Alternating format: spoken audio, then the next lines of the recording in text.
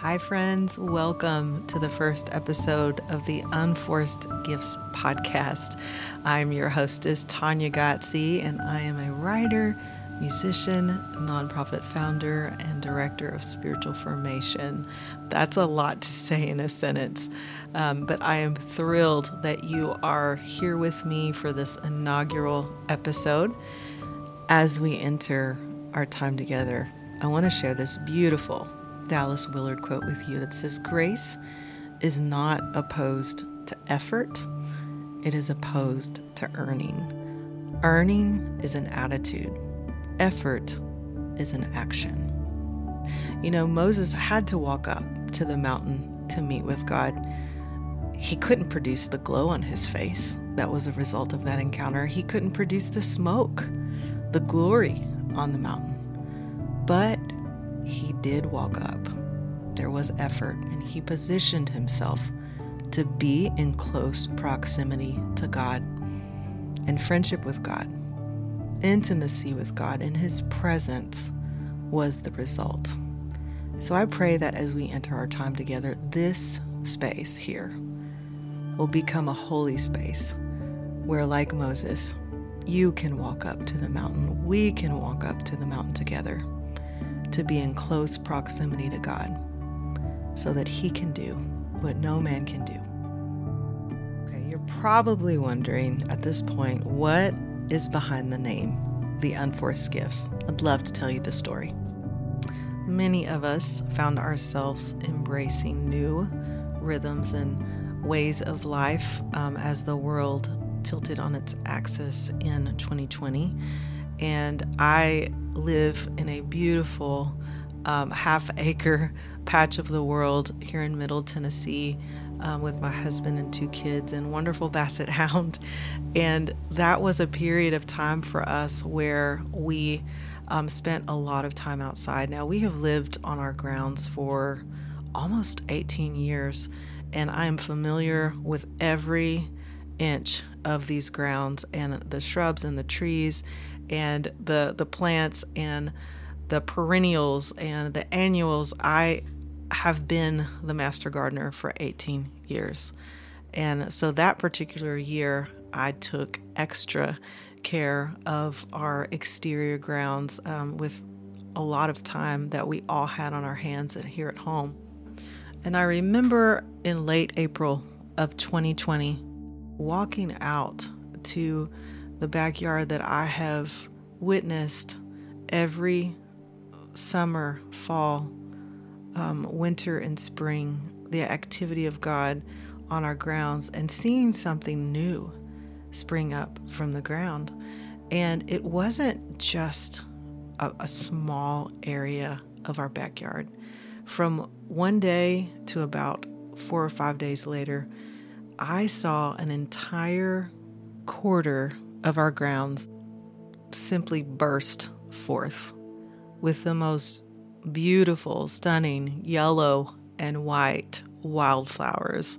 And it was shocking, and it was astonishing, and it was astounding, the beauty, the wonder, the awe that was absolutely a well-timed gift for us in a season of being grounded and unable to travel.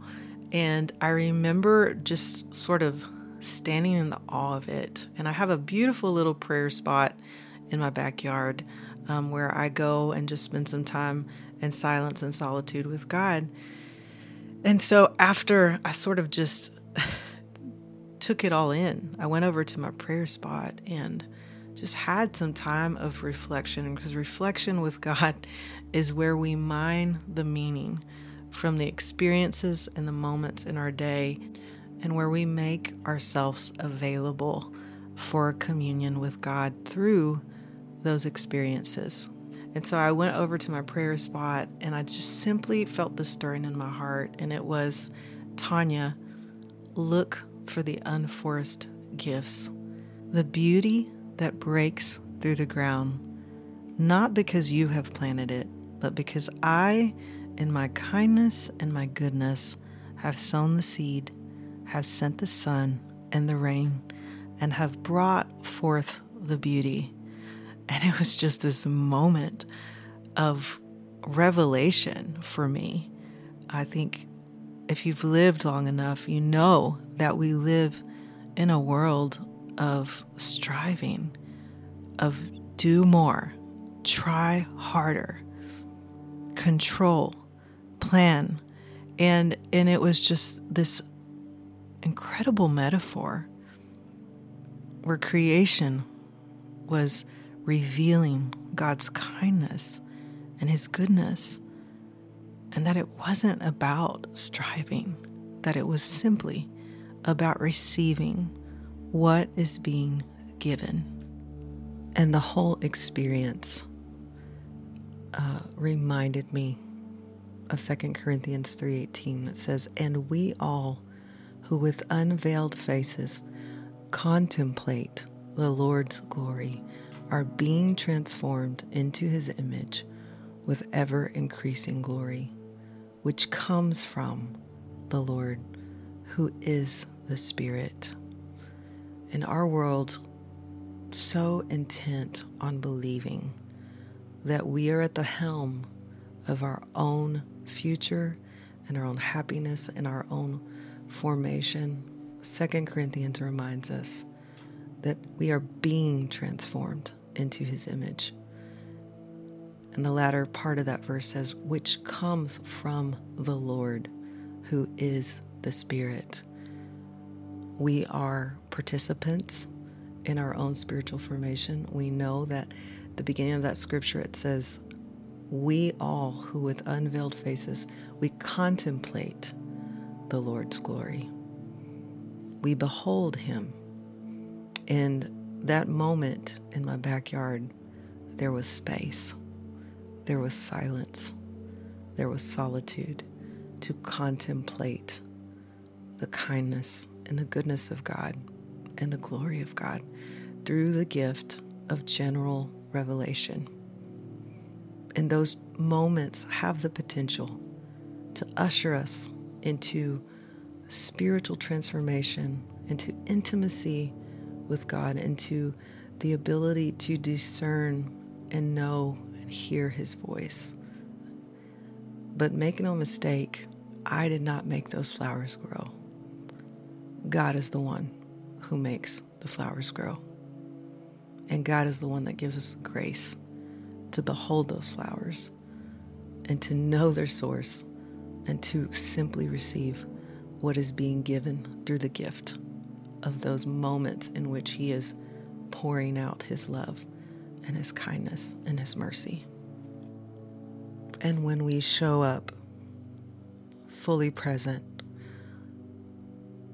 to these sacred moments and these sacred spaces with God, we become the canvas that the original artist himself creates a beautiful work of art on. We are being formed by the hands of the original artist himself, the one who was the very first to make something beautiful out of absolutely nothing.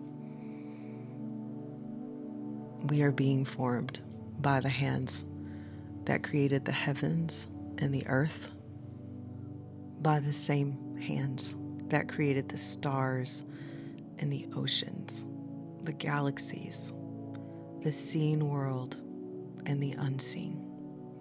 This is a God who is a master in complexity, and of all of the complex things he's created, many of us would venture to say one of the most complex is the human heart. And yet the invitation of God is to contemplate his glory and to simply receive what is being given. And how do we do that? We start paying closer attention to the activity of God. God is continuously pouring out his love and truth, and we contemplate him.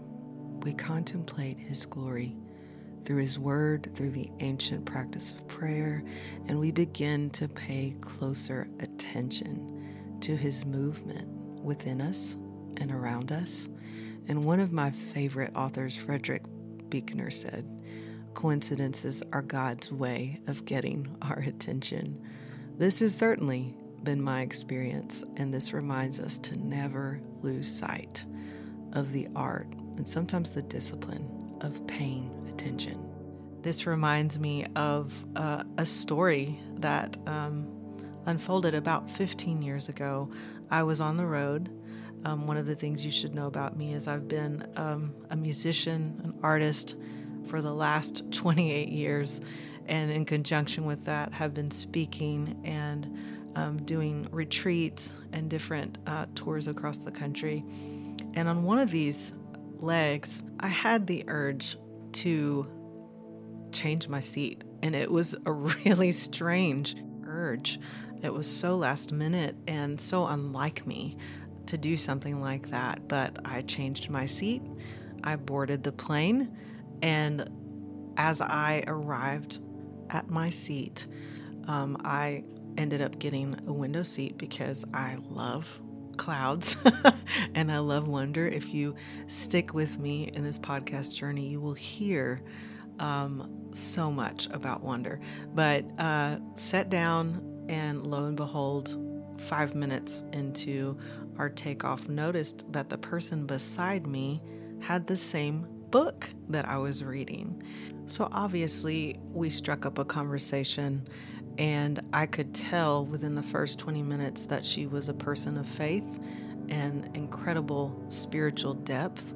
And so I was just hanging on every word. I was young and underdeveloped and in a season of mystery, asking God questions about my future and feeling very insecure in his love for me at the time. And I'll never forget how much I struggled in that season with control and with planning. And I did not know this person sitting next to me. She did not know me. She had no idea what I was walking through. But about 30 minutes into the conversation, within a 2-hour flight, she looks at me and she says, "You know, I think it would be good for you to go and watch children play." It seems like a bizarre thing to tell a stranger. I think you should go and watch children play. But immediately in my spirit, in my being, I knew what that meant. And she said, you know, children on a playground don't actually move through that experience planning every single step. They just trust their father or their mother. They trust the source of love that is at the helm of that experience for the next part of the path. And if they happen to skin their knee or fall down or experience pain, they don't opt out of the relationship. They don't opt out of the experience just because something unforeseen happens that causes pain. They continue to play. They continue to trust. And they don't lean on their own understanding. And they don't plan their way out of joy.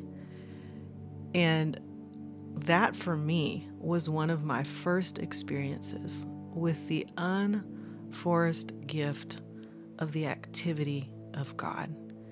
In a moment that I did not strive for, in a moment where I was simply receiving what was being given.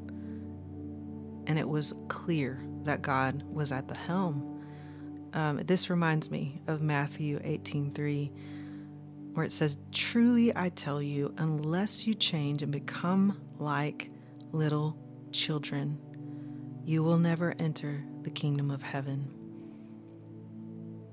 It might be a good practice sometime this week for you to go watch children play and to sit in the silence and the solitude with God and to allow Him to just speak to you and to reveal and to comfort and to encourage you and to give you instruction.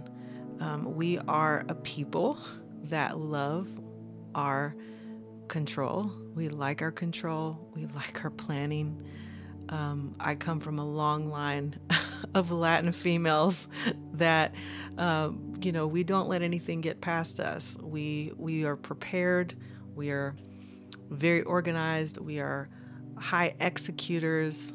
We are leaders. My grandmother was the president of the Women's Missionary Union.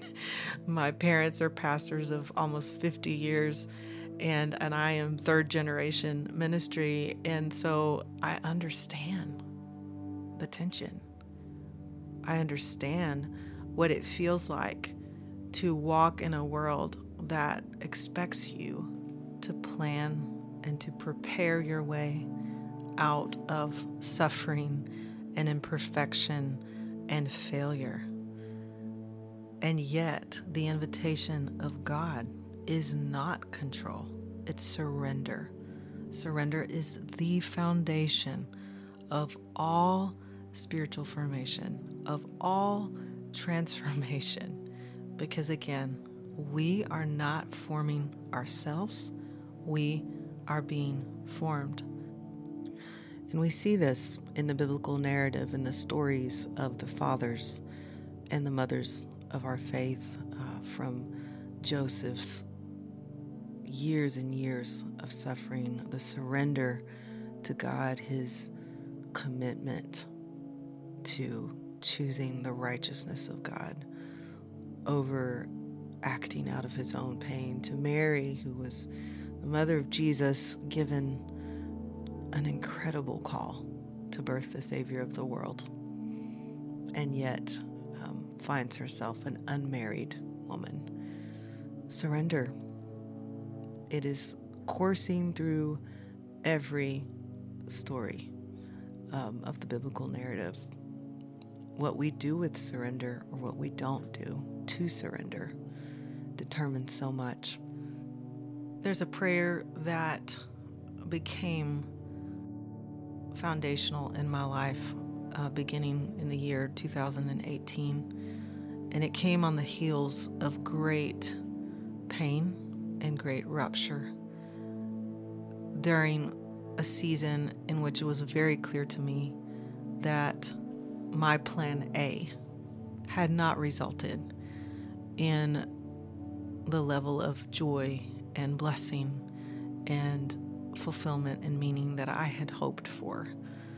And I landed sort of on the backside of the wilderness, in a different state and a different partnership than I had planned for, in plan Z, if you will. And God really used that in my life to get me to a place of total surrender and total humility. And this prayer came out of that season and went something like this. I said, God, I would trade all of my plans for the possibility of being surprised by you. Just for the possibility, because I know that if there is something that you want to give me that is not a part of my plan, that it will be better than anything that I could hope for, dream of, or plan on my own. And I began to pray that prayer in 2018. And for a recovering planner who was born with a very strong urge to control and a very strong urge to plan, that was a moment of complete transformation for me.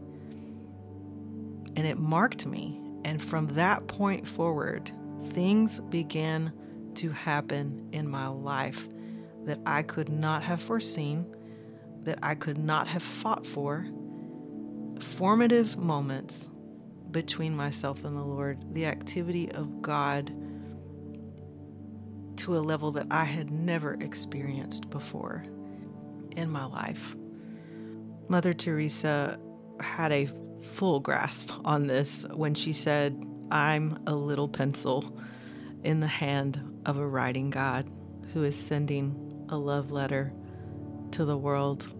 And I wonder, in our culture of striving and performance mentality and upward mobility, how often we intentionally pray and make space in our lives for the hand of a writing God. I wonder if we truly believe that God knows better, that the Holy Spirit knows more than we do. And if we believe that, we will walk in step with the Spirit of God. There is a prayer that I have prayed every day, probably for the last 2 decades, and it's so simple. And I'd love to just impart this to you. It's this: Lord, help me to hear your voice and know it. Lord, help me to hear your voice and know it.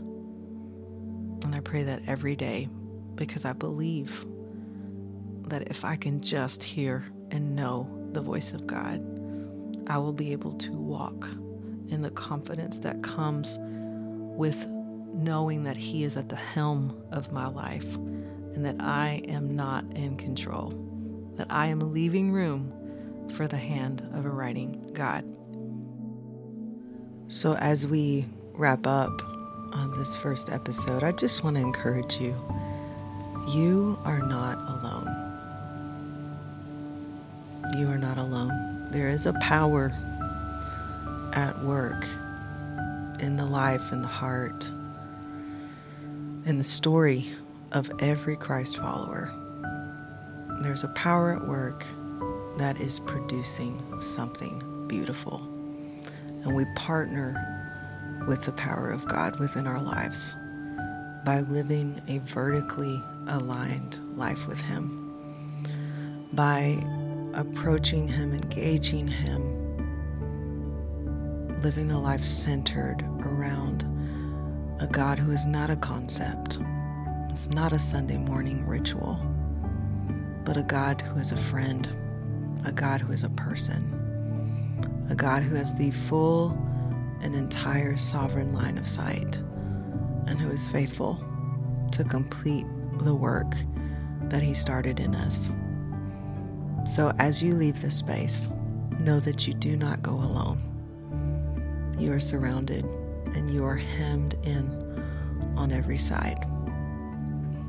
In a culture that has been led to believe that information alone is transformation, I pray this space would usher you back into the ancient practice of prayer, and that you would be led into the secret place with God to hear and know His voice intimately, and to enter through the doorway of prayer into beautiful communion with Him.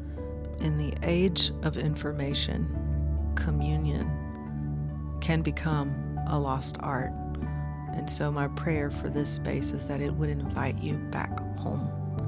No matter how far, no matter how long you've been away, that you would find your home again in the Father, and the Son, and the Spirit. I want to close with a reading from Ephesians 3:14-21. For this reason, I bow my knees to the Father of our Lord Jesus Christ, from whom the whole family in heaven and earth is named, that He would grant you, according to the riches of His glory, to be strengthened with might through His Spirit in the inner man, that Christ may dwell in your hearts through faith, that you, being rooted and grounded in love, may be able to comprehend with all the saints what is the width and length and depth and height, to know the love of Christ, which passes knowledge, that you may be filled with all the fullness of God. Now to Him who is able to do exceedingly abundantly above all that we ask or think, according to the power that works in us, to Him be glory in the church by Christ Jesus to all generations, forever and ever.